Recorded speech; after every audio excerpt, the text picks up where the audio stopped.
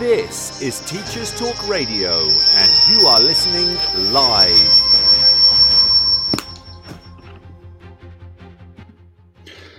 Good evening, everyone. My first attempt here for Teacher Talk Radio. Really looking forward to talking to you all tonight and going through a few of our interesting topics. There's some stuff in the chat, so please do text in and let's see how we get on. This is Teachers Talk Radio, and you are listening live. Tune in live at ttradio.org, or to join in the conversation, download the Podbean app and search Teachers Talk Radio. Follow the hashtag TTRadio. Tune in, talk it out with Teachers Talk Radio.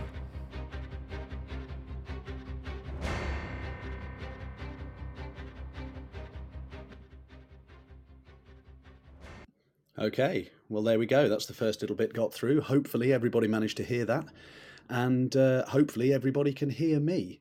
So let me introduce myself. My name is Henry. I'm your host for the next 90 minutes, and we're giving this a go. I hope that you find it entertaining. I hope that you find it interesting, and I hope that also you can contribute and you can give me some of your insights as well. So you'll see that we've got a few topics for this evening. First of all, we're going to be spending some time looking at the latest data around ITT recruitment.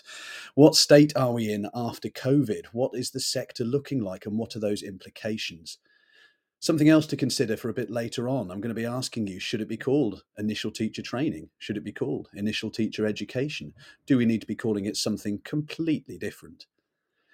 We're also going to be taking a little moment or two to look at some key areas of research, areas of interest, some great books around teaching, learning and teacher development over the course of the next few shows. My choice for this evening is Graham Nuttall's absolutely fantastic seminal work, The Hidden Lives of Learners. And I hope that you can contribute some of your opinions about that wonderful, wonderful text. Another thing that I'm going to ask you to text in on and hopefully give me your opinion about is teacher quality. How do we ensure that we are bringing the very best into the sector? Okay, so if anyone's got anything that they do want to contribute at any point, please do fire those texts in. I'll look forward to hearing from you. Also, as well, if you feel like you want to call in and contribute or have somebody else talking because you're already tired of me, then please do. The topics are there. So I think the first thing to do is to, first of all, apologise for the obvious background noise when broadcasting from one's own home with a day to go before the Easter holidays. There's naturally some quite tired children, so I do apologise if you're hearing that, but that's life. So what we're going to look at to start with is who I am and why I am here. Now, I'm very lucky in that I'm able to broadcast to you this evening and talk to you a little bit just about myself and what I do. I've been in teaching now for the best part of 15 years. And those of you that know me and those of you that would, attest to the fact that I've got a very good face for radio would realise that the ever balding pate and the greying hair is indicative of the the time I've spent in the sector. I work in the state sector and have done all my life.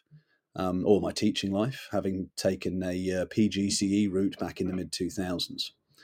I'm currently a director of a school-centred initial teacher training programme in the east of England and have had years' experience in both middle and senior leadership. For me, the real interest is around teacher development and that ongoing, constant professional development, that arc of improvement that we're always striving to keep up with. Yes, we may have been teaching 10 years, 15 years, 20 years, but that doesn't mean that we don't need to be constantly evaluating and trying to adapt our practice. Okay, so that's really where I start from. I think in particular, the current state of the nation around initial teacher training means that we've got an awful lot to look at in terms of ensuring that we've got the very best people coming through into the sector, and the sector is given the very, very highest credence that it deserves. Often people look down on initial teacher training, initial teacher education, seen as, just the first rung on what is ultimately a very long ladder, and nobody really seems to give the area the respect I think that it deserves. I'm sure over the the course of this evening and the course of other shows, as we dig down into the various acronyms, initialisms, and concepts with relation to initial teacher training, we're going to encounter the core content framework. We're going to encounter the fabled and somewhat controversial early career framework as well.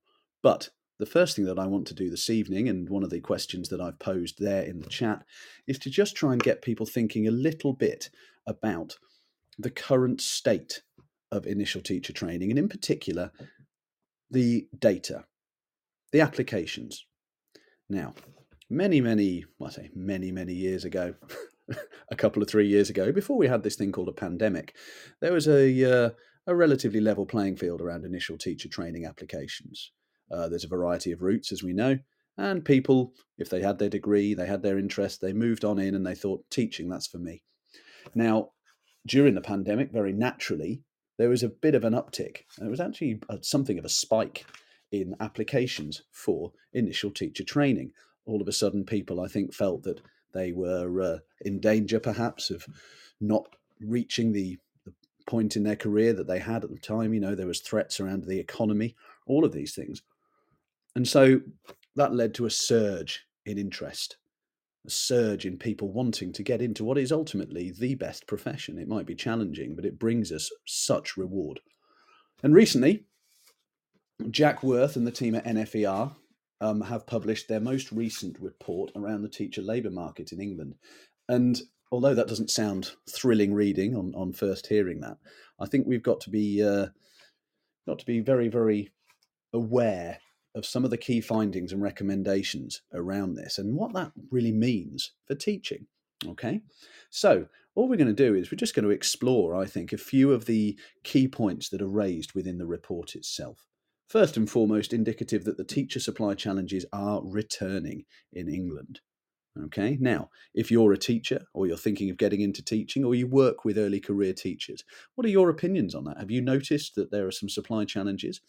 If you're in senior leadership, have you noticed that actually filling those areas in your curriculum that you often used to have to beat people away with a stick for is now actually going out and having to try and drag them in with some sort of carrot?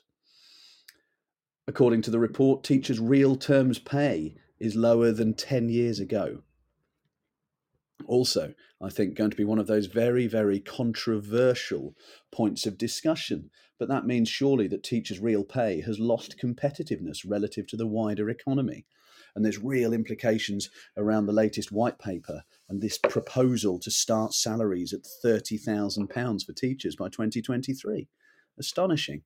Good evening to those of you that are joining us in the studio. It's great to think that I'm not broadcasting to just myself, my water bottle, and the slightly incontinent cat that lives downstairs.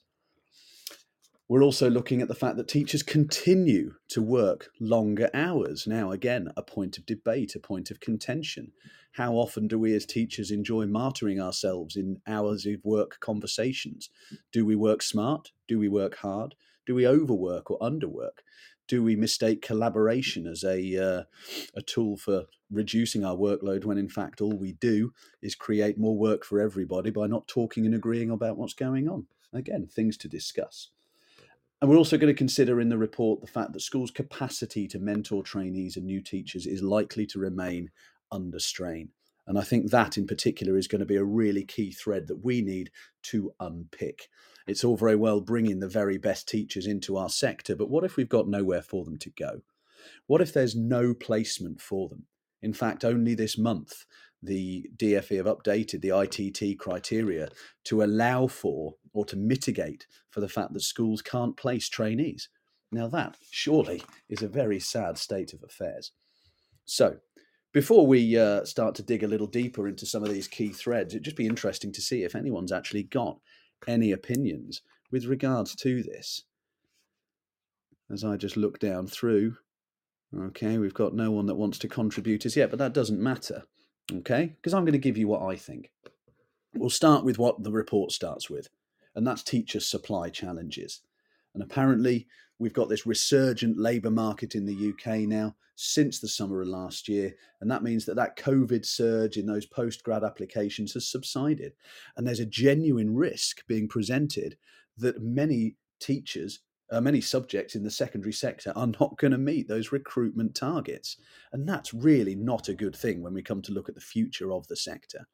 We look at those subjects that have those real specialist aspects to them, all that wonderful pedagogic content knowledge that isn't being developed in school settings because people just aren't wanting to come into the sector.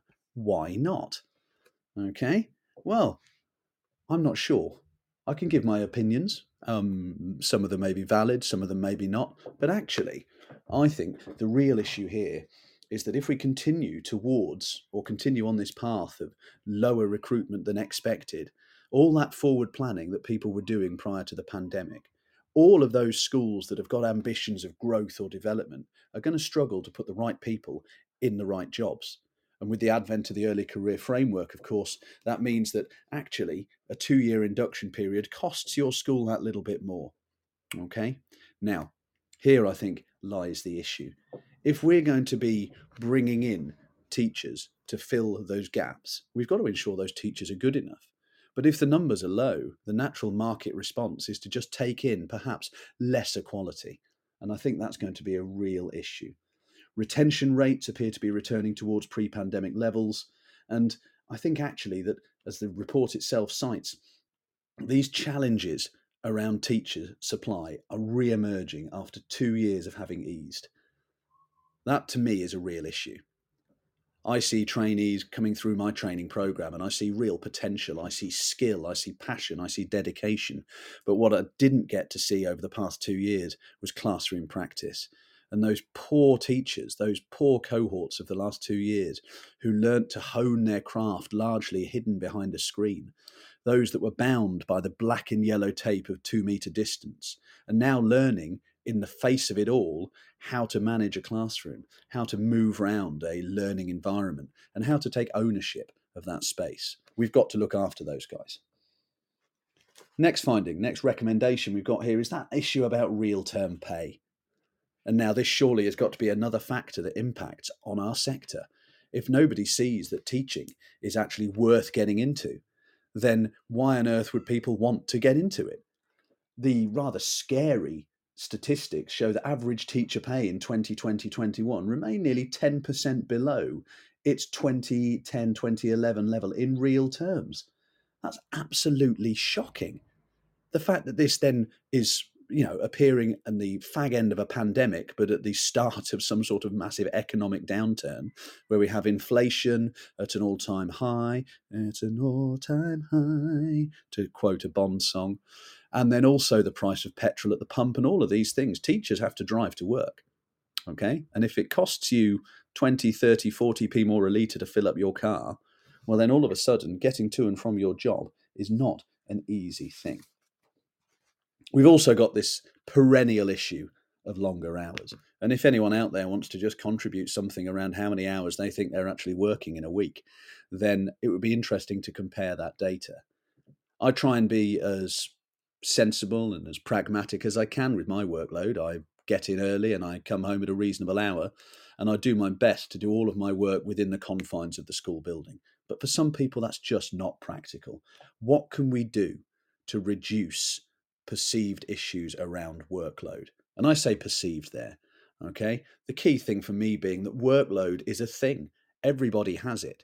It's not a pejorative in itself. The term workload simply refers to what you have to do for your job. The key thing is how you manage what you do to make sure that you're efficient and that you're not only honing your craft, but you're maintaining that efficiency. Okay, to quote Brian Eno, craft is what keeps you going when inspiration is lacking. Okay, so sadly, the report will tell us that workload is the reason most cited by ex-teachers for why they left teaching. We've got to ensure teachers' workloads are manageable, but a lot of that is also down to the teacher's expectation of what it is they're going to have to do. The final thread that we're looking at here is that capacity to mentor trainees and new teachers, and that's likely to remain under strain. A recent survey by the NFER of senior leaders in autumn 2021 found that the number of IT placement schools offered increased slightly, but there's more trainees in the system. So if we've had an uptick in applications and an uptick in recruitment, that means that we need an uptick in placements. Now, that's all very well, but the minute you say, okay, I'm going to take another ITT this year, that means you've got to find yourself another mentor. Is that mentor the right person for the job? How do you know? There again is the issue. We can only ensure that we bring the greatest teachers through if they're supported appropriately and enabled to enact their practice in those supportive developmental settings. Those of us who are interested in the professional development within education will be fully aware that the best teachers are found not in those schools with the best results. They're not found in those schools with the most money and the best resources, but they're found in those schools with the best working professional environments. People who value the opportunity to improve their craft. People who value the opportunity to become better on a regular basis, to challenge themselves and to engage in positive dialogue. Now, those of you that know me, those of you that are unfortunate enough to have had me cross your path, will be very aware that I do an awful lot of quoting, I do an awful lot of referencing, and I draw on the same people time and again. But one person I'm always going back to, and regardless of what you think about his political leanings, is Paulo Freire. And Freire talked about dialogue, and he talked about the fact that it enables critical thinking, the fact that it actually must take place in a place of hope, and it must have mutual humility. I'm not sure if we're getting that in our sector at the moment. So let's work our way through, and let's just see if we can unpick some of these threads, and we can start to think about what that means for teaching as a whole. First of all, let's go back to this surge in postgrad applications. End of cycle recruitment numbers are likely to be lower than they were last year, lower than they were the year before, and we're coming back to those pre-COVID levels. What an awful phrase, pre-COVID. And that means that we're expecting to be 25% down on last year. That's a big hole. That's a gaping hole in anyone's curriculum-led financial plan. Interestingly, he says, I was looking at the data. Data, interesting data, is that an oxymoron? And every month, then we have data published by the government around those who apply for teacher training. And just the most recent that came out today is actually showing that things like programs such as Teach First have had a massive hit, which I think is concerning, but also that there has been a rise in the interest of postgraduate teacher apprenticeship. So clearly people are exploring a range of routes. The really interesting one for me is the gender breakdown. And if we take a look at the split, there are almost 3 times as many females to males applying to and being recruited to the profession ready to start September this year. Now, as a male English teacher, I'm not a rare breed. I'm certainly not a physicist or a mathematician, which certainly in the area that I work in are as rare as unicorns carrying hen's teeth. But I think that's, again, something that we need to be very, very aware of. What's that gender balance? Where are those role models?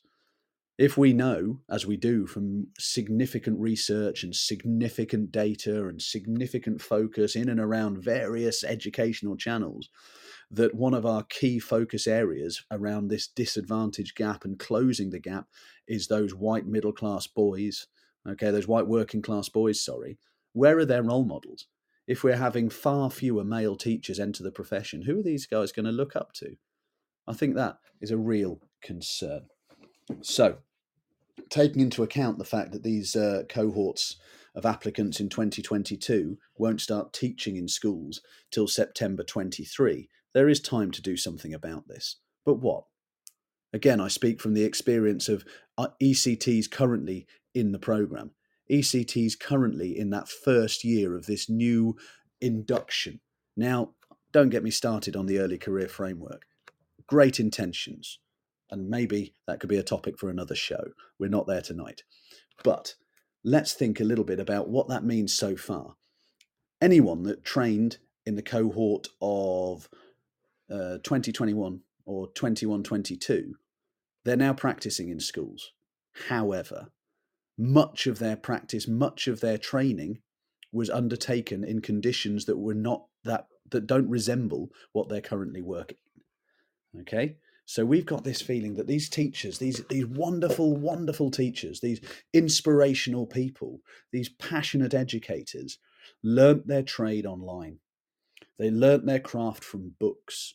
And then they did their very, very best to develop that craft with assistance from their mentor, to try and manifest that in those multitudinous areas of enactment, with all of those different people telling them what to do and suggesting to them how to do it. And we have this case of a Tower of Babel, all of these different voices throwing themselves at the trainee, all with the best intentions, but all ultimately with that hic dissonant ubique. Here there is shouting and noise everywhere, because there's too many voices shouting different things, and all we've got is clamour and discord. And those poor teachers, they're fantastic, but they're also in need of our help, because they've been overproved with theory. They got great quality initial teacher education. They went into the early career framework, and they're getting that again, but it's the same stuff. And I'm going to get off that soapbox before I step too high up. But what's happening is they're overproved in theory and they're underbaked in the classroom. And those of us that enjoy baking and those of us that like a loaf or two know full well that if you overprove and you underbake, you end up with a loose, shapeless, flavourless bread. And we don't want our ECTs to be loose and shapeless and flavourless. We want them to be rich and flavoursome, and we want them to offer us wonderful, wonderful future for this sector. So let's really think about how best we look after those guys. Okay, there is time to take some action, but that action has got to be with everybody's heads above the parapet, and school leaders have got to raise their heads from the sand. Anyway, he promised he wouldn't get on a soapbox, and he just did. Let's also think about the impact that bursaries might be having here. I work in the secondary sector. Okay, in the secondary sector, you can apply to teach certain subjects, maths, physics, computing, and you can be given quite a decent bursary. Okay, tax-free lump sums paid into your account every month. If you want to go into primary, there's not been any money in that sector for years. Why is that? These are the formative years of children's educations. Why aren't we funding opportunities for people to get into this profession? Why aren't we saying this is the gateway to an understanding and to greater, richer student experience? Here's some money to help you get there. I don't understand why that isn't happening. And I think in response to that application surge, the DFE reduced or removed those bursaries in the 2021 cycle. In real terms, there's still a significant cumulative effect of over £100,000 of funding per set of subjects lacking in the current funding model than there was 2 years ago. That's not good financial management as far as I'm concerned. And when we take into account the bursaries, we can actually argue that one of the key things that's gone wrong, I think, in bringing the right people into the sector is that those people with the requisite knowledge base can get more money elsewhere. And that, again, is a sad thing, which is why I suppose physicists and mathematicians are as rare beasts as they are. Worth and his colleagues in the NFER report argue the economic recovery is the main reason why application numbers have fallen. However, I think anyone who very quickly took a meter reading earlier today in a vain hope of trying to convince their new electricity company to charge them less over the next few months realises that we've not had much of an economic recovery. I'm being very negative, aren't I? I don't mean to be negative. I am filled with hope. I'm always filled with hope, and I always look on the positive side of things. But we also have to be very pragmatic. There are stark figures here that we do need to do something about. PDQ. So that takes into account the fact that recruitment for courses last year still remained below target required to meet the school system's supply needs in those shortage subjects. So it's all very well bringing these guys in, but we've got to be bringing the right people into the right areas. Otherwise, we're going to end up with a Matthew effect. We're going to end up with a widening gap. And we don't want that. And it's awful, isn't it, when we consider Matthew effects, not only in the students whose COVID home lives and socio-economic and demographics have meant that their attainment distance between them and their more advantaged peers has widened, but also the fact that's going to happen with teachers who are with or without subject knowledge, teachers who are supported or not supported. And we create the rich get rich and the poor get poorer. Certain subject areas are going to be so rich and resplendent in talent that people are going to be fighting each other for that one post. other areas are going to be so impoverished and drought stricken that actually we're going to struggle to maintain quality in that sector going forward. Not a nice position to be in. Worth and his colleagues imply that a return to a more challenging overall teacher recruitment environment is likely to impact most significantly on perennial shortage subjects such as physics, maths, MFL, and computing. Now, in my current recruitment cycle, we've been open since the middle of October. We're a good provider. People like what we do, but can I attract a physicist? Can I attract a raft of, what's the collective noun for a group of mathematicians? A formula of mathematicians? Can I pull in an equation of physicists? Can I gather a trompe d'oeil of MFL? No, I can't. I can feel this in real terms. So again, what can we do to bring those people into the sector? Send in your thoughts. Let me know what you think. Okay, let's take this on a little further. We've got the fact that meeting these recruitment targets by the end of the year, this year, is going to be unlikely. Teaching is done in cycles. School leaders and strategic planners don't just think from one week to the next, they think months, they think academic years and cycles ahead. If we can see from the NFER data, the UCAS data, the DFE apply data, the census data, the data, then what we've got, particularly in subjects like physics, design technology, business, computing, science in general, music, MFL, maths, RE, art, biology, English and geography are all set to fall below their target. As an English teacher by trade, as an artist by desire, as a frustrated musician who's not got a note in his body, and as somebody who just relishes the challenge of teaching, that's really sad. Okay, we're going to bring in over the amount of drama teachers that we need. Nothing wrong with that. I love a bit of drama. But the trouble is, if you've got a lot of drama teachers and not a lot of drama appointments to make, then you're going to end up with a lot of frustrated actors and actresses trying to do other things. You're going to end up with an awful lot of people wearing black leggings doing interesting movements on street corners.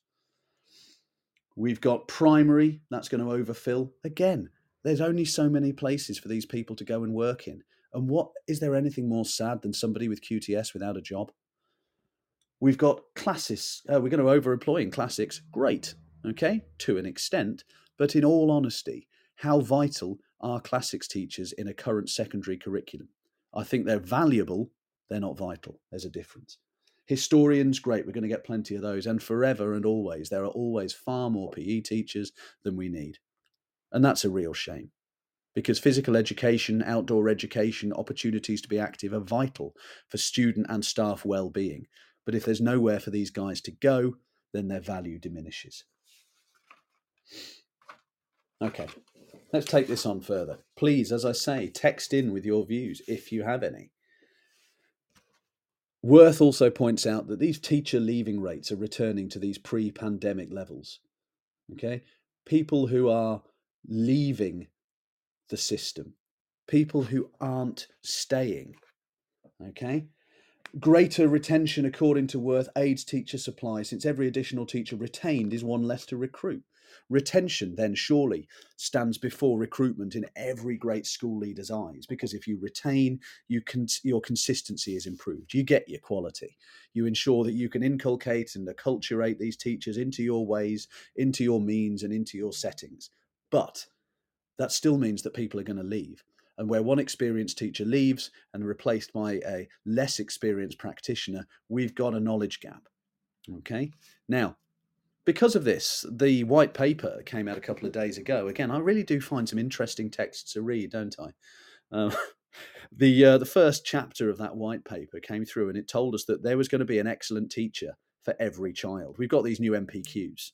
Okay, we've got these new scholarships to attract the most talented language graduates, and this new ITT course to support more engineers to teach physics.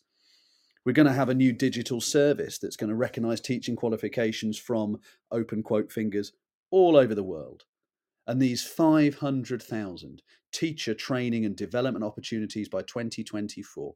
We've got this flagship Institute of Teaching, don't get me started, and teacher trainers being reaccredited. Again, Don't get me started. 7,000 words written in 6 weeks. I don't see how my provision can be judged on the basis of an essay. We're going to raise the teacher starting salaries. There's going to be retention payments for maths and science teachers in disadvantaged areas. All of this is magnificent rhetoric. But how's it going to look? This relocation premium to help teachers from around the world with visas. Great idea. Who's going to be their sponsor? Have we tried working through the administrative quagmire? Not yet. And of course, good old Ofsted are going to inspect all of our ITT provision by July 2024, alongside the reaccreditation bid. Not separate from, or not let's pause one and do the other. Let's do both. Belt and braces, and then back on with the belt. And again, don't get me started, although I already have. So I think there's a real lot of things for us to be considering there. And again, what does that mean for the future of our sector? I proposed a theory to someone earlier this week. I can't really think in anything but analogy and stories and metaphors and different concepts and occasional allusions to things that I don't know enough about. But I considered the story of Icarus. And I've seen this actually starting to manifest more, and it's unfortunate. And I don't mean that we've got lots of teachers strapping wax wings to their bodies and jumping towards the sun, okay, especially not today. I haven't seen the sun, it's been chucking it down. But what we've got are young teachers, people with not a huge amount of classroom experience, aiming for the skies and trying to get up into those echelons of middle and senior leadership early on in their career, perhaps for security, perhaps for ambition. But the trouble is, because the gaps are there, they're being accepted. And the trouble is, because they're being accepted, they're expected to be good at that job. Why are they expected to be good at that job? Well, because they've applied for it. Why did they apply for it? Well, because they want some financial security and they have an ambition. Fine. Are they good enough for it? I'm going to argue that anyone in their first 5 years really isn't, especially in the current climate. So what we're doing again is we're taking people who aren't quite ready, who have to learn on the job. I learnt my senior leadership on the job, and we all know that discovery learning for novices is a bad idea. Made a number of mistakes as I learnt to be a senior leader. Thankfully, I was in a supportive environment with a number of other learning senior leaders. But we've got to look at how we're pushing quality up through the sector into that engine room of middle leadership. Hats off to all middle leaders. Okay. Now, gosh, look at the time. We're already half an hour in to my first ever attempt at a radio show here on Teachers Talk Radio. And I'm sorry if all I'm doing is ploughing you full of data and opinion. But again, let me know what you think. Get in touch, text in, and let's see where we go from here. Now, next stage, worth goes into what we're worth. No pun intended, Jack. Apologies. Teachers' pay is lower in real terms than it was 10 years ago, and starkly has lost competitiveness relative to the wider economy over the past decade. Now, later in the show, I'm going to be referring to a paper around teacher quality from Dylan William, best part of 10 years ago now. But some of the things that he cites in there are really, really interesting, almost future echoes. It's a Red Dwarf reference for anyone who, like me, grew up in the mid-90s.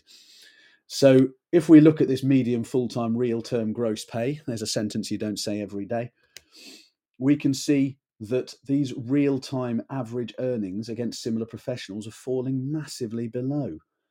Okay, the teacher pay freeze last year meant that teacher pay fell sharply in real terms. Inflation got to 5%. It's going higher now.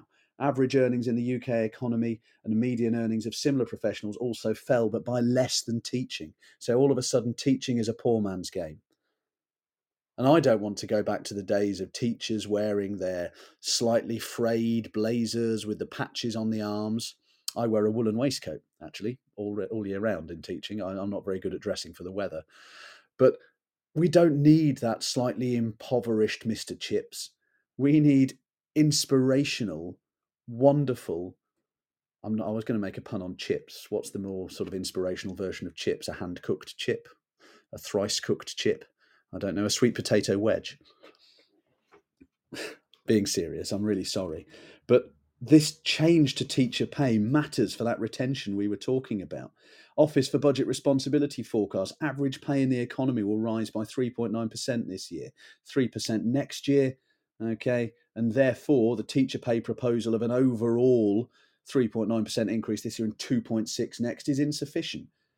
How are we going to attract more people into a desperately impoverished profession if we're not going to pay them any money? Okay, we're not competitive. We're going to inhibit improvement in recruitment and retention because we can't hold up ourselves against similar jobs and similar levels of expertise. And that's really interesting when we come to William and his teacher quality, about actually how highly respected our profession should be and how we value variety, we value autonomy, we value different people's input, but autonomy shouldn't have to come at a price. We've got the proposals on teacher pay targeted at early career teachers. But I'll be honest with you, having worked in school leadership for a little while, if I'm all of a sudden having to pay my teacher starting salaries £30,000 by next year, well, I'm going to be looking closely at my curriculum-led financial plan, aren't I? Because I don't really think I could afford that, especially when I've got to pay my ECT's mentor a little bit more by taking them off timetable. Things start to cost. What can we do about it? Well, there's got to be more money put into the sector earlier on. People have got to want to be funded through their training. That's where we start. Don't hit the schools. Use the DFE. Get into initial teacher training. Put the money in there. Get the bursaries back up. Make the opportunities for people to want to be part of a profession that is hugely valued, massively important. Now, as we continue to work our way through the report, we end up at this point around longer hours. Well, it stands to reason, doesn't it? If you're working more hours for less real-time money, then all of a sudden you find that you're actually probably somewhere below a minimum working wage. And really, sadly, Worth and colleagues cite that the workload is the reason for ex-teachers why they left teaching. Before the pandemic, teachers were working longer hours in term time than similar professionals. So back in 2018-19, remember those halcyon days? Full-time teachers were working 47 hours in a working week. Your similar professional was working 41. I'd love some suggestions as to what a similar professional is. Again, text in if you can. We've got also the fact that more than half of teachers in 2018-19 said they'd have preferred to work shorter hours. So again, are we getting it right? Do we need scorched earth? Do we need to, in the words of Orange Juice and Edwyn Collins, rip it up and start again? I'm not sure if we do, but there's certainly some things to consider here. The LFS data during the lockdown, spring 2020, teachers are working at home, schools are open. Schools were open, schools never closed. Schools were open but with limited hours. Full-time teacher hours were still at around 40 hours. Once the school closures started to diminish somewhat, and there was these little pockets of opening, then all of a sudden we're back to 46 hours a week, and that's significantly more hours on average than those full-time similar professionals. So we appear in our sector to be doing more for less money. We're underappreciated, overworked. It's a sad concoction, an imperfect storm, but there has to be hope, doesn't there? There's got to be a horizon. Okay, there's got to be, to quote Ron Sexsmith, gold in them hills. And I think if we look closely enough at our sector, and I say our as if I own it, the sector that I love, the area of interest for me in education, initial teacher education, initial teacher training. Let's start to get things right there. Let's get people to realise that when they enter the profession, they are going to work hard, but they're going to work hard and they're going to be rewarded for it. They are going to have peaks. They are going to have troughs, but they're also going to have time away. They're going to have the opportunity to develop continually as a professional. And that's so important. We're going to just come on to another aspect of the report now, and that's the really sad idea that teachers experienced high anxiety and low life satisfaction this time last year. And I'll be honest with you, so did I. I'm sure we all did, because there wasn't really much worth getting up for in the winter of 2020, the early months of 2021. Anxiety levels rose, teachers' anxiety levels rose in particular above those, again, of these similar professionals. And the life satisfaction took a massive dip. Again, hopefully we can do something about that. But during the pandemic, positively, teacher life satisfaction was significantly higher than those similar professionals. I wonder why that was. It would be sad to think, wouldn't it, that teachers were satisfied sitting at home and teaching from the comfort of their desk, as I did, attempting to teach from the relative comfort of a spare bedroom with children walking in and out every now and then, having, dropped a Paw Patroller on their foot, which I think has happened downstairs while I've been on air. Now, going to just look at the last aspect of this, because I'm aware that we've spent an awful lot of time poring over what might not be particularly enlightening data, but actually it's the stories behind the data that, to me, enliven it. This idea that ITT school placement capacity increased slightly last year, but mentoring capacity is going to remain under strain. And that's a really, really sad thing. Okay. If we're going to bring in these great teachers, the only way great teachers remain great teachers is if they're supported by great existing teachers. And mentorship as a concept, mentorship as a vocation, mentorship is a vocation. And those people in schools responsible for the development of teachers know how much they commit to it. They commit more than one period a week. They commit themselves to the development of others. 3,000 years ago, there were mentors. Okay? Telemachus had a mentor. Homer called him mentor. We get it from Homer. We go back 3,000 years. This idea of supporting other people.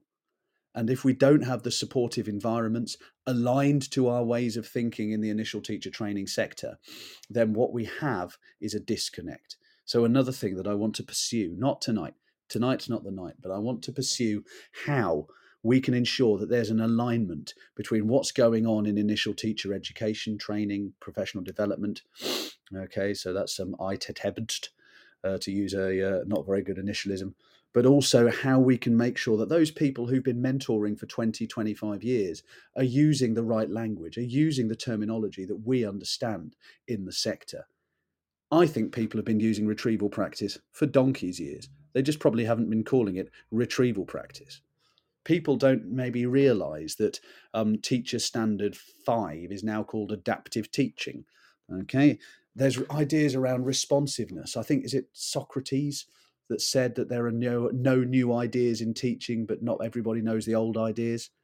It might have been Euclid. I can't remember. Not that it matters. Neither of them are here to tell me off.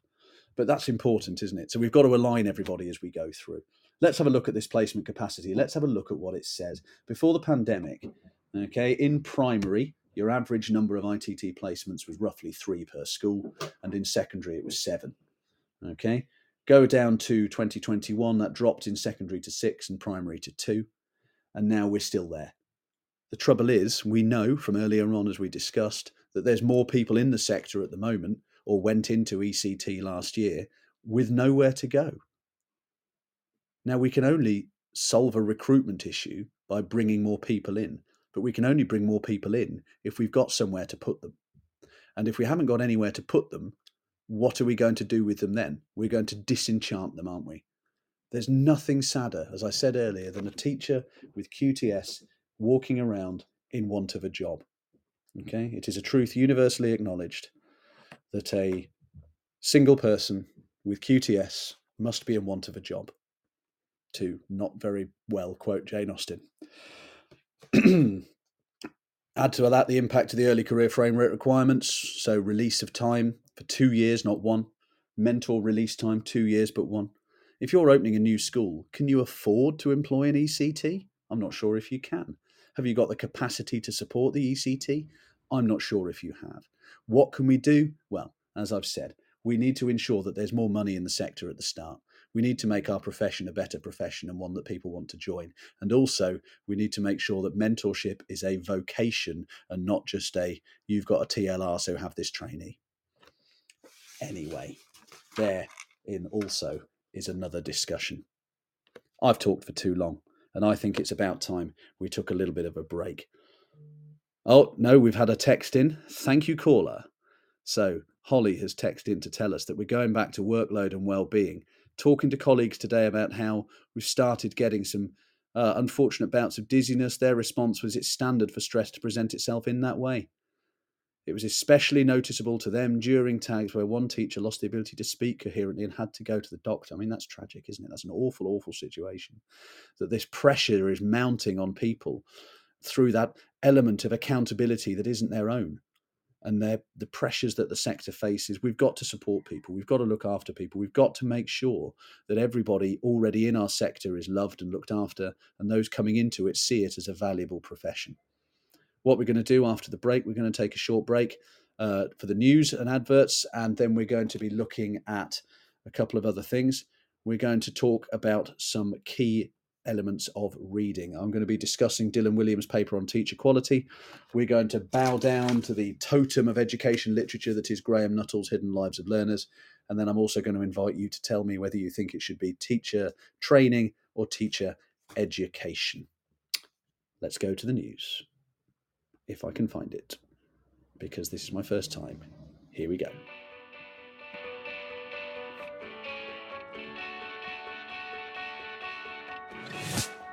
This episode of Teachers Talk Radio has been made possible with support from Witherslack Group, the UK's leading provider of SEN education and care. They're here to support you too through an ever-growing offer of free resources, including webinars, podcasts, articles, and events aimed at supporting teaching professionals like you. Visit their website at www.witherslackgroup.co.uk to find out more. Are you looking to take your phonics practice forward? Then Little Wandle Letters and Sounds Revised is the programme for you. Created by two schools with an excellent track record in phonics, Little Wandle Letters and Sounds Revised will help all children become readers and ensure no child is left behind. The programme offers complete support for your phonics teaching, alongside classroom resources and fully decodable readers from Collins Big Cat. To find out more, follow @LettersSounds on Twitter, Facebook and Instagram, or join a free briefing by visiting littlewandlelettersandsounds.org.uk. Introducing Bulb. With evidence-based learning at the forefront of education, let Bulb digital portfolios help reshape your educational practice. Bulb helps teachers teach and learners learn. Bulb is an easy-to-use, fully accessible digital platform that captures students' digital learning assets in one place, allowing them to evidence their learning and reflect on their growth. Our dedicated team of education specialists are on hand to ensure that Bulb fits seamlessly into all of your teaching practices. Come take a look and get a free account at bulbapp.com. Introducing Autism Aspirational Futures, a virtual SEN conference for parents and carers. Do you work with parents or carers of students with autism? If so, this free virtual conference from Witherslack Group can support them and you. Providing inspiring talks from leading experts, offering practical advice on supporting children and young people with autism and associated needs. This very special event will take place during Autism Acceptance Week and is sure to be an enjoyable occasion for everyone wanting to develop their knowledge, understanding, and celebrate their children's amazing superpowers. Don't miss out! Register for free at witherslackgroup.co.uk today. Witherslack Group, the leading provider of schools and children's homes for children with special educational needs. This is Teachers Talk Radio, and this is Teachers Talk Radio News with Gail Glenn.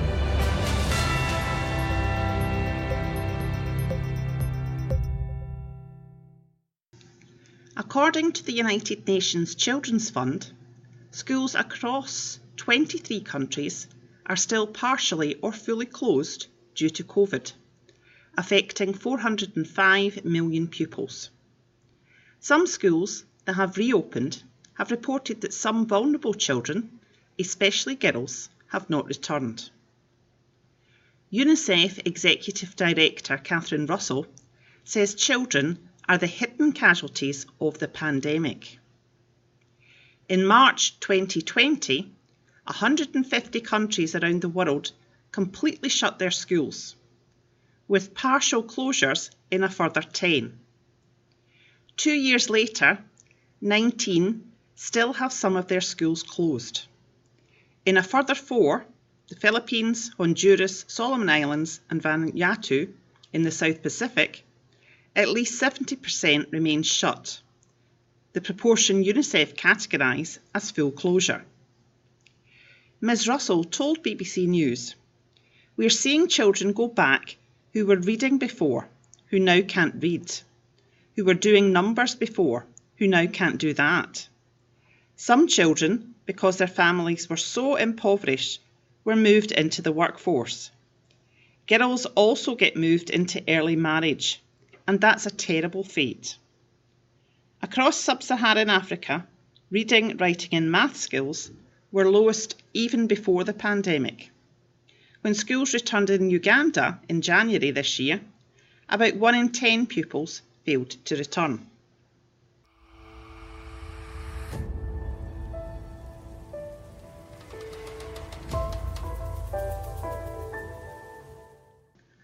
In Northern Ireland, Dr Graham Galt, Director of the National Association of Head Teachers, has voiced his concerns following the release of provisional budgets for individual schools. He said, "The indicative financial allocations to schools announced today make harrowing reading for all of our school leaders.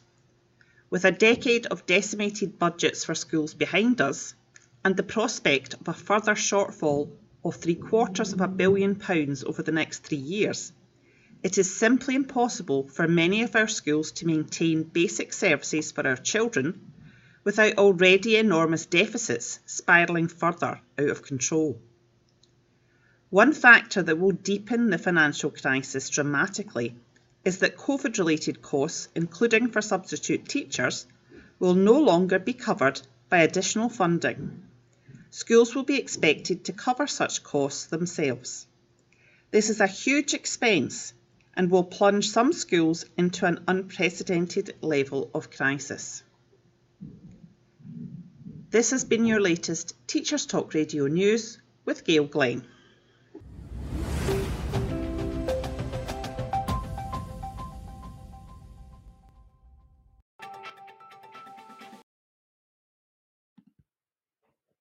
Okay, and welcome back. Now, welcome to part 2 of my debut show here for Teacher Talk Radio. Thank you for those of you that are getting in touch and sharing your points of view. I appreciate, and I'm a little apologetic for the fact that we spent the first half an hour of the show just talking about statistics. And those statistics, in all honesty, I felt were really, really important. We've got to look pragmatically and with a proper reflective lens on the current state of our sector, the current state of initial teacher education. We've got to ensure that we're getting the right people into our sector, and once they're there, we're supporting them and we're looking after them, and we're making sure that all those brilliant people that are coming in and all those brilliant people that are in their first years and second years of teaching are going to stay. That's what's got to be so important. You can only retain people that want to be retained, and if we don't give them a reason to stay, then they're going to go. And so we've really got to look at how we invest in the sector, how we ensure that initial teacher education, initial teacher training, whatever we're going to call it, and debate a bit later maybe on, is the best it can be, but also that it has the opportunity to be as varied as it can be, that it has the opportunity to be contextualized, that it has the opportunity to be nuanced, that it has the opportunity to offer something unique with its own practice, build its own evidence base, champion its own ethos, deliver its own beliefs, and also allow people to make a decision aligned to their own current thinking and their own perspectives.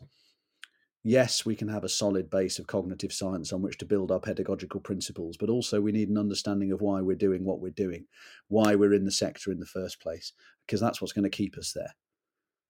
It's all very well knowing the facts, but until we actually start to practice them and we start to build our own teacher professional identity and we introduce those things that we hold so dear and we manifest those in our own autonomous classroom environments, that's where we end up with teacher quality. So this brings me on nicely. That was an attempt at a segue. I'm not sure if people heard how clunky it was as the crowbar dropped from my hand and hit the desk, into my focus on a research paper. We're looking at Dylan Williams' speech to the Institute of Education. 2014 he made this speech, and I really like this.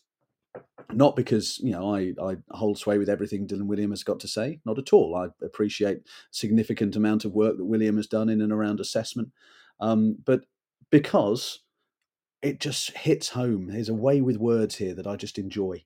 And the speech is called Teach Equality, Why It Matters and How to Get More of It. And he uses a wonderful analogy towards, in the early part of the speech. He says, in the past, we have treated schools as talent refineries. The job of schools was to identify talent and let it rise to the top. The demand for skill and talent was sufficiently modest that it did not matter that potentially able individuals were ignored. The demand for talent and skill is now so great, however, that schools have to be talent incubators and even talent factories. It is not enough to identify talent in our schools anymore. We have to create it. And for me, there we've got some implications. How do we create that talent? Well, I don't think the creation of the talent is the job of the schools per se. I think the noticing and the fostering of the talent starts with initial teacher education. It starts with that person who, for some reason, has all of a sudden decided that they are right for teaching, that they've got something about them that they want to share. They were perhaps inspired by others. One of the key things I hear all the time when people apply for my course, and I love them for applying, is that ever since they were younger, they wanted to be a teacher. And it makes me sort of think of the opening line of Goodfellas, only with slightly less adult content, I suppose. I don't think teaching is quite like Goodfellas. But we do enjoy a pizza on a parents' evening, don't we? Well, we used to before they all went online. So let's go back to Dylan Wiliam. Let's go back to this wonderful speech that he made. A lot of it is politically dated now. And a lot of it is based on the research and the systems that William himself was talking about. But in a really interesting section of the paper, he says that we get better teachers because, or how do we get better teachers? He asks the question, and then he opens by telling us that in some countries, such as Finland, Japan, and Singapore, teaching is a high status occupation. Therefore, recruitment into the profession is highly selective. Now, there's been some really interesting focus on how to ensure that you identify the best people for teacher training.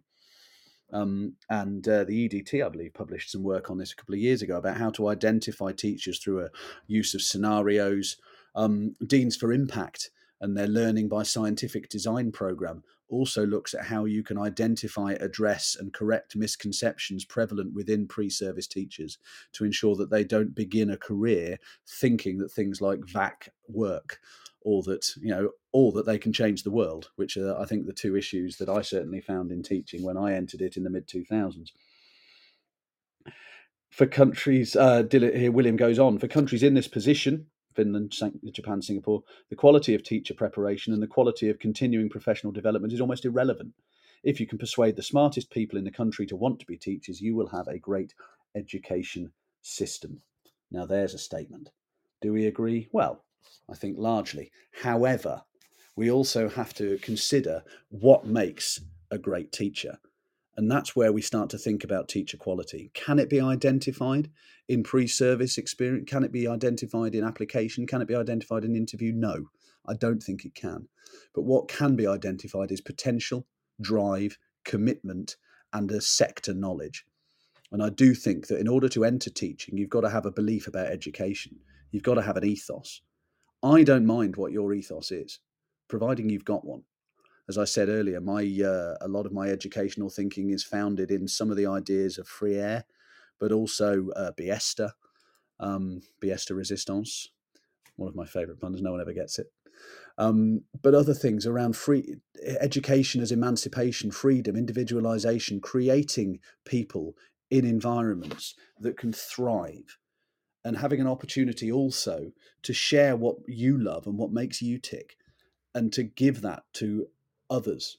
And there's a fantastic quote by a chap called, I think it's Herbert Simon, who said that learning is highly individual. Learning takes place in the mind of the learner. So we don't, as teachers, we can't directly determine what's going on in the mind of the learner. All we can do is influence what goes in.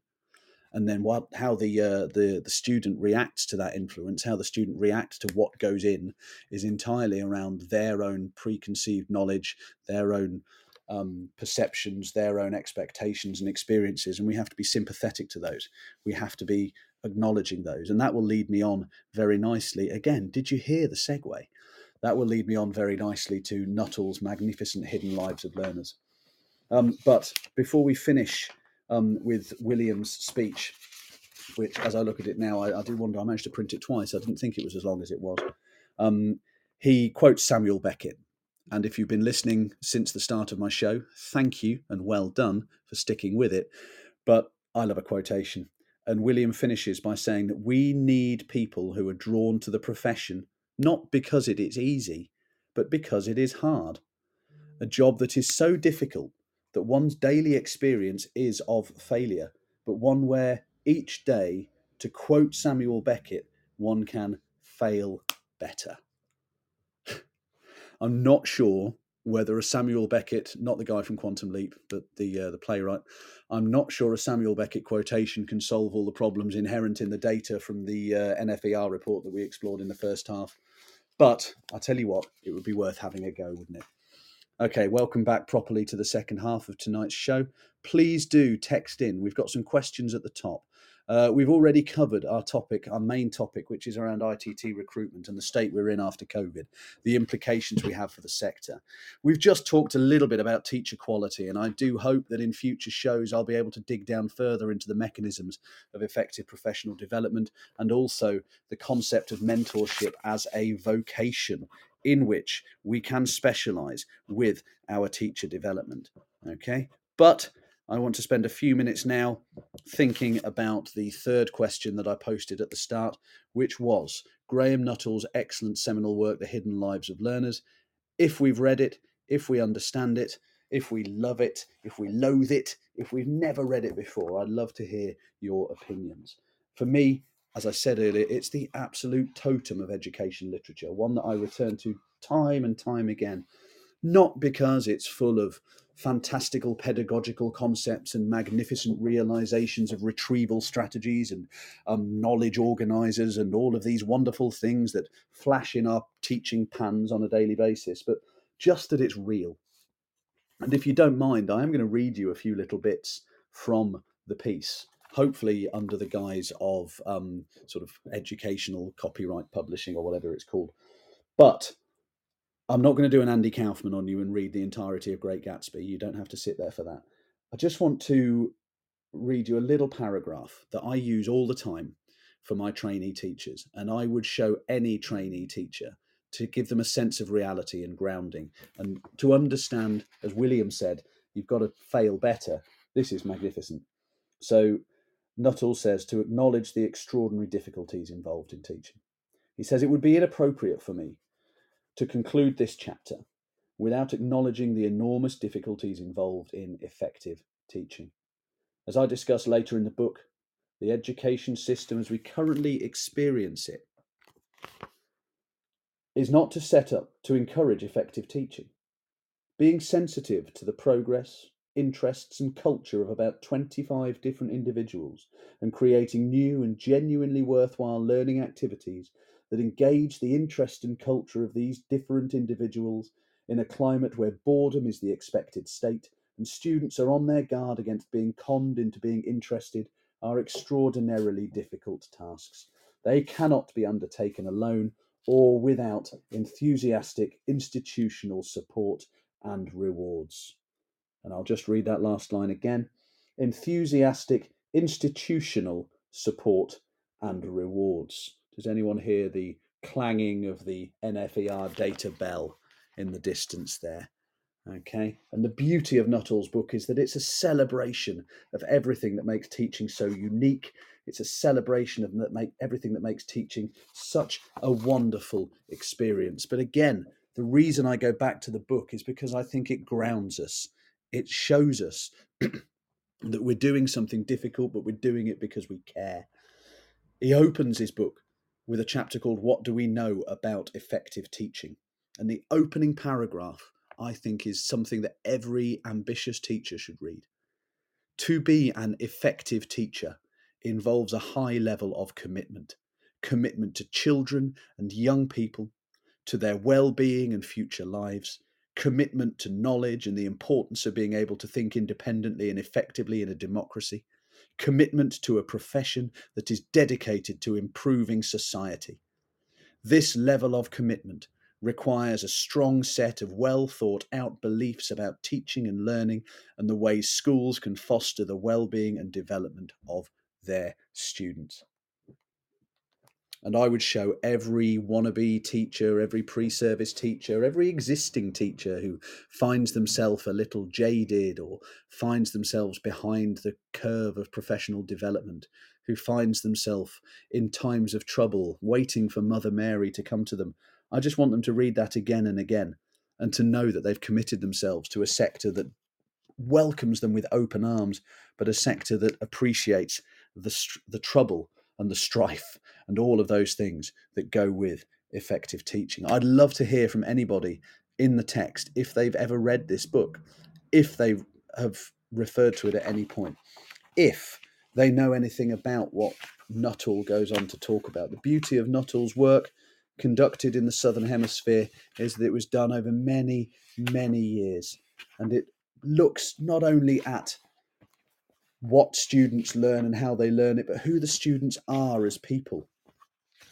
And one particular area that I want to talk about within the text is how Nuttall draws our attention to those hidden lives. And he's already talking in the book written in the early 2000s about working and long-term memory. These aren't new concepts. These aren't new things that all of a sudden have burst onto the educational landscape with a beautifully designed icon. Okay, these are things that people have been considering for years. So if they've been considered for years, I don't think there's any shame in going back to look at earlier people who considered them. Rosenshine's principles, okay, it's almost like if you've got a bingo card, you might as well tick that. He wrote those, I think, published them in American Educator in 2012. The UNESCO paper, the Educational Practice Series, is 2010. But his teaching functions paper is 1986. And Rosenshine himself says in that teaching functions paper that it would be a mistake to assume that all of these practices are going to work in all areas all of the time. That's a slight paraphrase, and I hope Rosenshine wouldn't mind me saying it. But we can't just rely on the fact that all of a sudden education research is now acknowledged as an aspect of our sector. It's been going on for years. And what we have to do is look back through those years, through the annals of research, and just determine those consistent themes. That's how we avoid those flashes in our pedagogical pan. So one really important chapter in Nuttall's work is chapter 4, where he talks about life in classrooms, the contexts within which learning takes place. Now, I said in the first half of the show, didn't I? And I think I did them a disservice, and I'm sorry. That ECTs, many of them, are having to learn their craft on the job because of so much time spent teaching behind a screen, and so many of them struggling to break out from the shackles of the black and yellow tape of 2 meter distance and not understanding the ability to use your body language and your non-verbals and your proximals in order to ensure that you manage your classroom. And I don't mean to do a disservice to anybody there, because there's some fantastic practitioners who are learning as they go, but that's the issue, learning as they go. And we have to acknowledge that, okay? We have to help them. So Nuttall says that learning within the classroom takes place within more than one context and more than one world. And again, when I'm working with my trainee teachers right at the outset of their program, as we induct them into the ways of education and we give them a realistic understanding of what they're letting themselves in for, I want them to have an opinion. I want them to have a creed, an ethos, a belief system around why they're entering education, what they're in it for. And he talks about 3 worlds. He talks about the public world that the teacher sees and the teacher manages. He talks about the semi-private world of ongoing peer relationships. And then he talks about the private world of the child's own mind. But ultimately, that mind there is where children's knowledge and beliefs change and grow, where self-beliefs and attitudes have their effects, and where individual thinking and learning takes place. And to go back to that Herbert Simon quote, that is where the learning is taking place. And yet we as a teacher are not going into that world. The only world that we can fully control, fully see and fully manage, the observable world, is the public world, okay, where the teacher instructs the students, and the students do, hopefully or largely, as bid. And that world structured, as Nuttall says, by the learning activities and routines that the teacher themselves designs and manages. Let's go back to our discussion around the sector. And is it training or is it education? Is it ITE? Is it ITT? Is it RESPECT? Find out what it means to me. Is it DISCO? If it's ITE, then what we're acknowledging for me is the fact that actually there's only so much that a program can teach. There's only so much that a training or education curriculum can deliver. And there's so much of it that then starts to be manifested in the different individuals that are involved within it. And as I said earlier on as well, those individuals across the sector are those that are responsible for developing each other. The trainee has a training provider. The trainee has a mentor. They have an induction tutor. It's unlikely that all four of those, trainee, induction tutor, mentor, and provider, have an aligned ethos, have an aligned belief in the purpose of education. But what they can have is a shared language in that public world of the classroom. They can avoid what I referred to earlier as that Tower of Babel, that hic disonant ubique. Okay, we do not want people abandoning hope as they enter the classroom hell. We want people developing themselves as individual practitioners with highly crafted, informed professional identities built on structured reflection, sensible feedback, and looking through a subject lens. And again, these are things that I'd love to be able to touch on in future shows and with future ideas. So, Nuttall, The Hidden Lives of Learners. If you haven't got it, get it. If you've never read it, read it. The work is fantastic. The ideas are great. And some of the things that he begins to refer to around how student knowledge actually comes through peers. Students shape their own concepts through their interactions with their peers. And he also drills down into how much... sorry, I just used the phrase to drill down. I'm sorry. He asks us to look at how we as a teacher can become more involved in the peer culture of that classroom environment. If we can only control the public world of the classroom, then we have to understand our role within it. And I think, again, something for all of us there. So let's go back to our questions at the start of the show. And I'd love and invite you to text in with your ideas. We've talked about Nuttall. We've talked about teacher quality. We've talked about some of the implications for the sector. So now what I'd like to move on to is the sector itself. And in a few moments' time, we're going to be asking the question, should it be ITT? Should it be ITE? Or should it indeed be something else? Okay, so please text in with your points of view. I will outline what I believe to be my opinion. For me, it's education, it's not training. There are aspects of the process that are indeed training based, but I think ultimately we are offering people an education because there's a combination of theory and there's a combination of practice and there's manifestation of generic teacher standards in individual contexts and with nuanced application and the opportunity to observe, discuss, develop. So I'd love to know what your thoughts are. And as we move through, we start to consider, I think, a little bit about our own routes into teaching and why it is that we went. So for me, it was PGCE back in 2006, I think, 2007. And I took the PGCE route because I felt at the time it was an academic route that I wanted to pursue. Looking back, I think I might have preferred the school-centred route. I might have preferred to have been on the job slightly more, 4 days a week. And in doing so, underpinning my practice and my craft with the theory, but also giving me an opportunity to explore that theory more in practice. So I began to truly understand it, and I began to think about it in a more informed and I think a more reflective way. So please do text in, let me know your points of view, and if you have one, about whether or not we're calling it initial teacher training or if we're calling it initial teacher education. While we do that, and if we consider whether or not anybody is going to have an opinion this evening. Oh, we have something. So Leanne has texted in. Thank you, Leanne. And she's told us here that I did a primary PGCE. Looking back now, I feel a lot of subjects were left out of my training. Leanne, that's a really interesting thread. And thank you for starting that one off for us. Okay, I was starting to get a little worried there that maybe no one had any opinions today. So just try and build on that for me, Leanne, a little bit, if you don't mind, in this little text conversation. Subjects were left out of your training. Tell me a little bit about what you mean there. I'm going to come to Holly, who's texted in and thinks it should be called ITE. I felt the pressure from no one else other than myself that I've done the training, so I should know what I'm doing. So I've been worried to ask questions I needed answers to. What a very honest and a very open response. And I think as well, I agree with you. And education is an ongoing developmental process. Training implies that it has a finite point. And we don't call it continued professional training, do we? It's not called CPT. It's called CPD, development. For me, development and education go together. Leanne's back in touch. I just remember having day-long phonics lessons. Gosh, Leanne. Now, as an English teacher in a secondary school, I remember in my PGCE, I even had to go and look up for myself what a subordinate clause was. That's how my 90s comprehensive education enabled me to teach my subject well or not.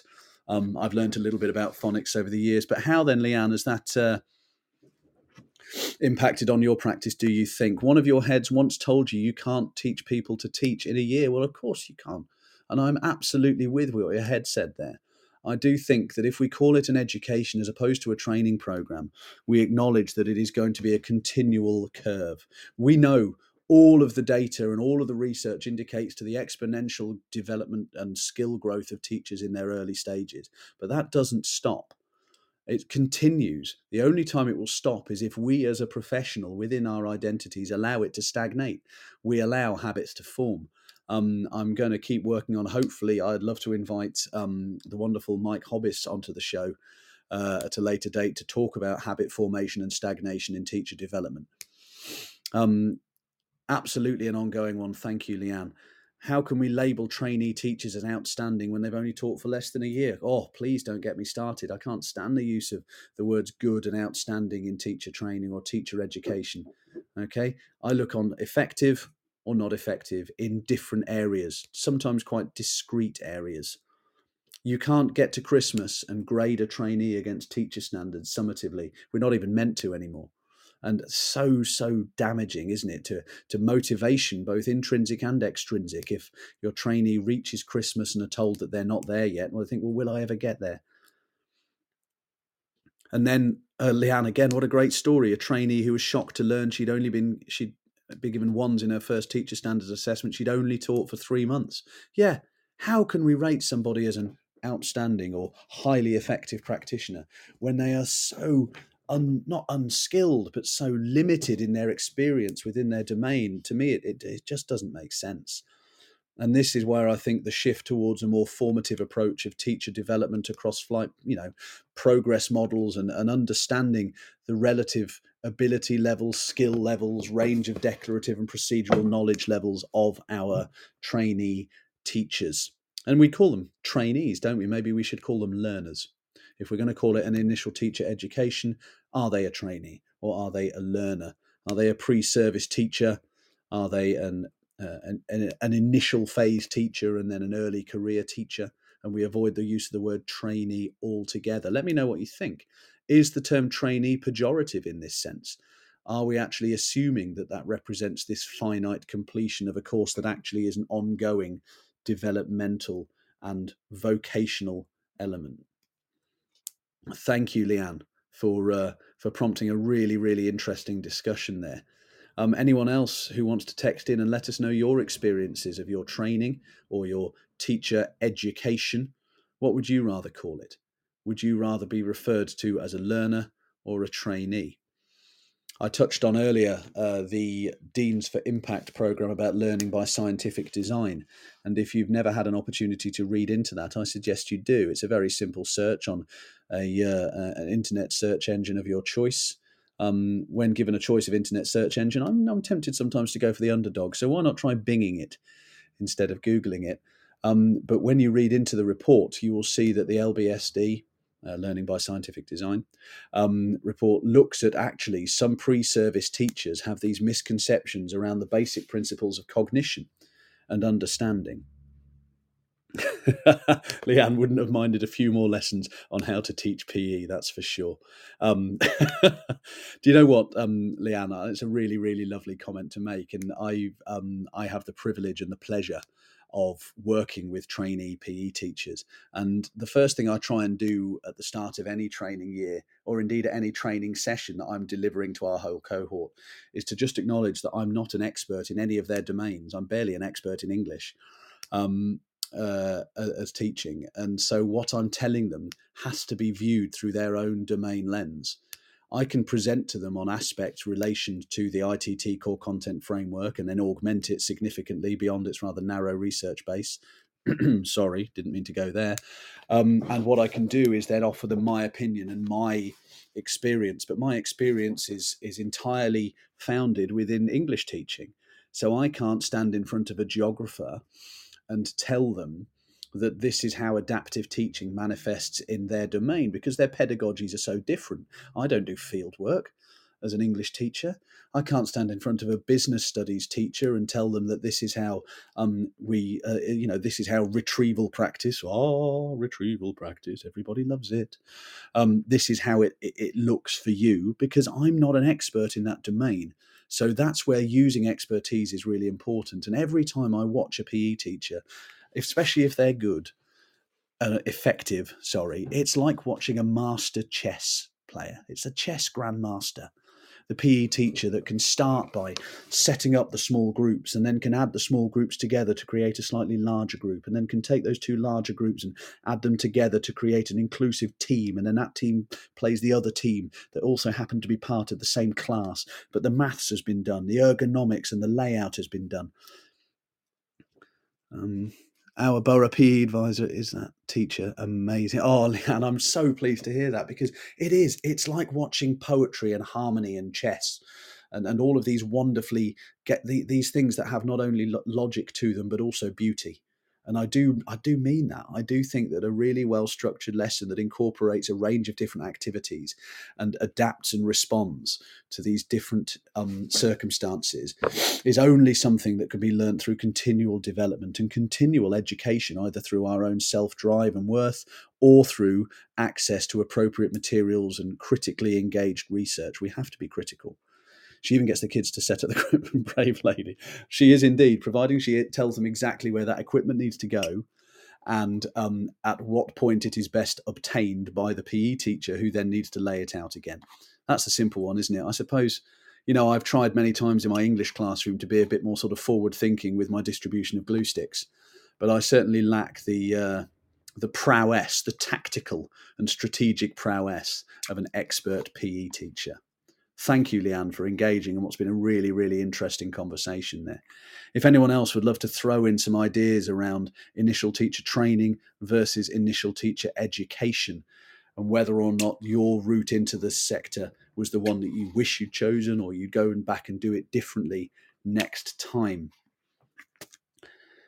For us and our SCIT cohort, the important thing is a constant acknowledgement of the fact that I think it's a Yogi Berra quote, quote number 406 for those of you keeping a tally, is that in theory there's no difference between theory and practice, but in practice there is. And there's a fantastic quotation as well by Paulo Freire in not Pedagogy of the Oppressed, but A Pedagogy of Freedom, I think it's the later book. And he says that without critical thinking, research is merely blah, blah, blah, and action is mere activism.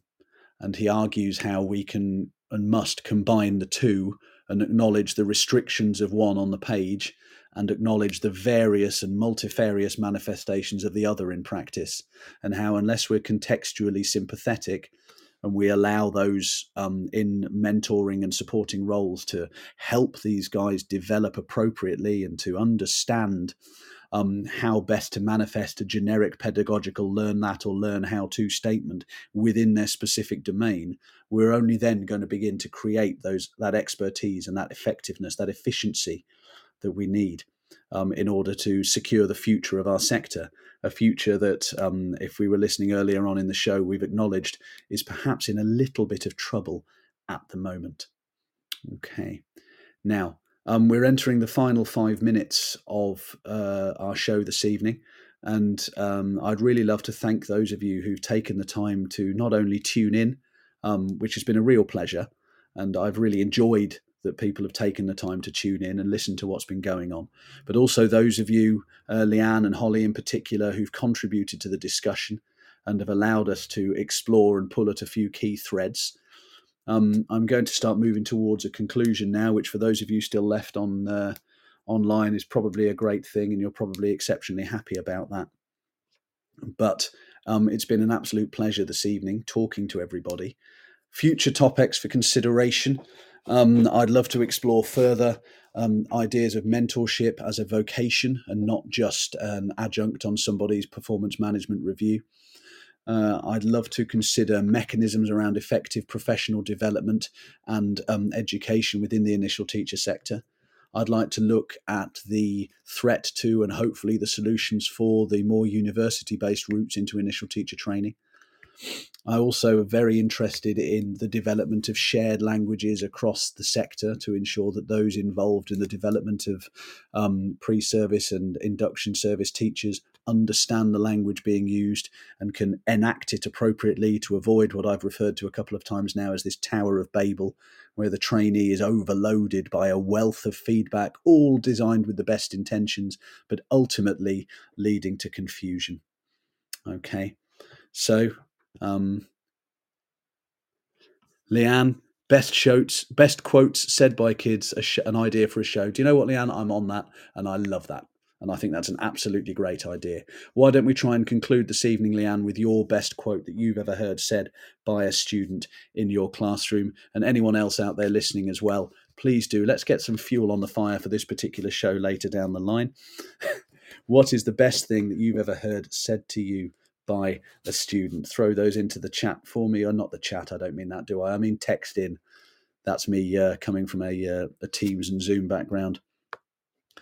Thank you to those of you that are saying that you've liked the show. I'm really pleased. Not sure about a quote, but never forget vegetables being spelt veggie balls. I love it. I had a colleague in a meeting relatively recently who referred to exasperating something instead of exacerbating it. And actually, I felt the former, although slightly Freudian in its slip, was a far more appropriate word. So I think, again, some of the things that we say often can lead us down very, very different lines. Okay, everybody. Let's start to just wind us up. I'm going to go back to the very top of the show and just outline again and refer back to those learning objectives for this evening. We started by thinking about the data around ITT recruitment and the state we're in after COVID. We've looked at some implications for the sector. I'm hoping that we can rise through these difficult times, and that certainly in relation to real-term wages, that there's going to be no issues there for people wanting to get involved in teaching. I'm not sure if we've solved the ITT or ITE debate, but I certainly think we've got more people on the side of education than training. We've had a lovely little exploration through Nuttall's work, The Hidden Lives of Learners, and if you haven't got it, go and get it. And we talked a little bit, and I'd love to teach a lot more, about teacher quality and how we ensure that we're bringing the very best people into our sector. I'm going to finish with Leanne again. It says, Miss Lax, my new sister is called Rivka. Mum comes in to say, no, her name is Debbie. Well, do you know what? Maybe that child felt that Rivka was a far better name than Debbie, and they didn't really want to be to be saddled with Ev as a sister going forward. Thank you very much, everybody, for tuning in. I'm hoping that I'll be able to manage the technology required to do the outro at the appropriate time. I look forward to joining you again this time next week, where we will be discussing some new aspects in relation to professional development, teacher education, and above all, how great it is to do the job we do. Thank you very much, everybody, and good night. You've been listening to Teachers Talk Radio. Tune in live and listen back at ttradio.org. We look forward to hearing from you next time on Teachers Talk Radio.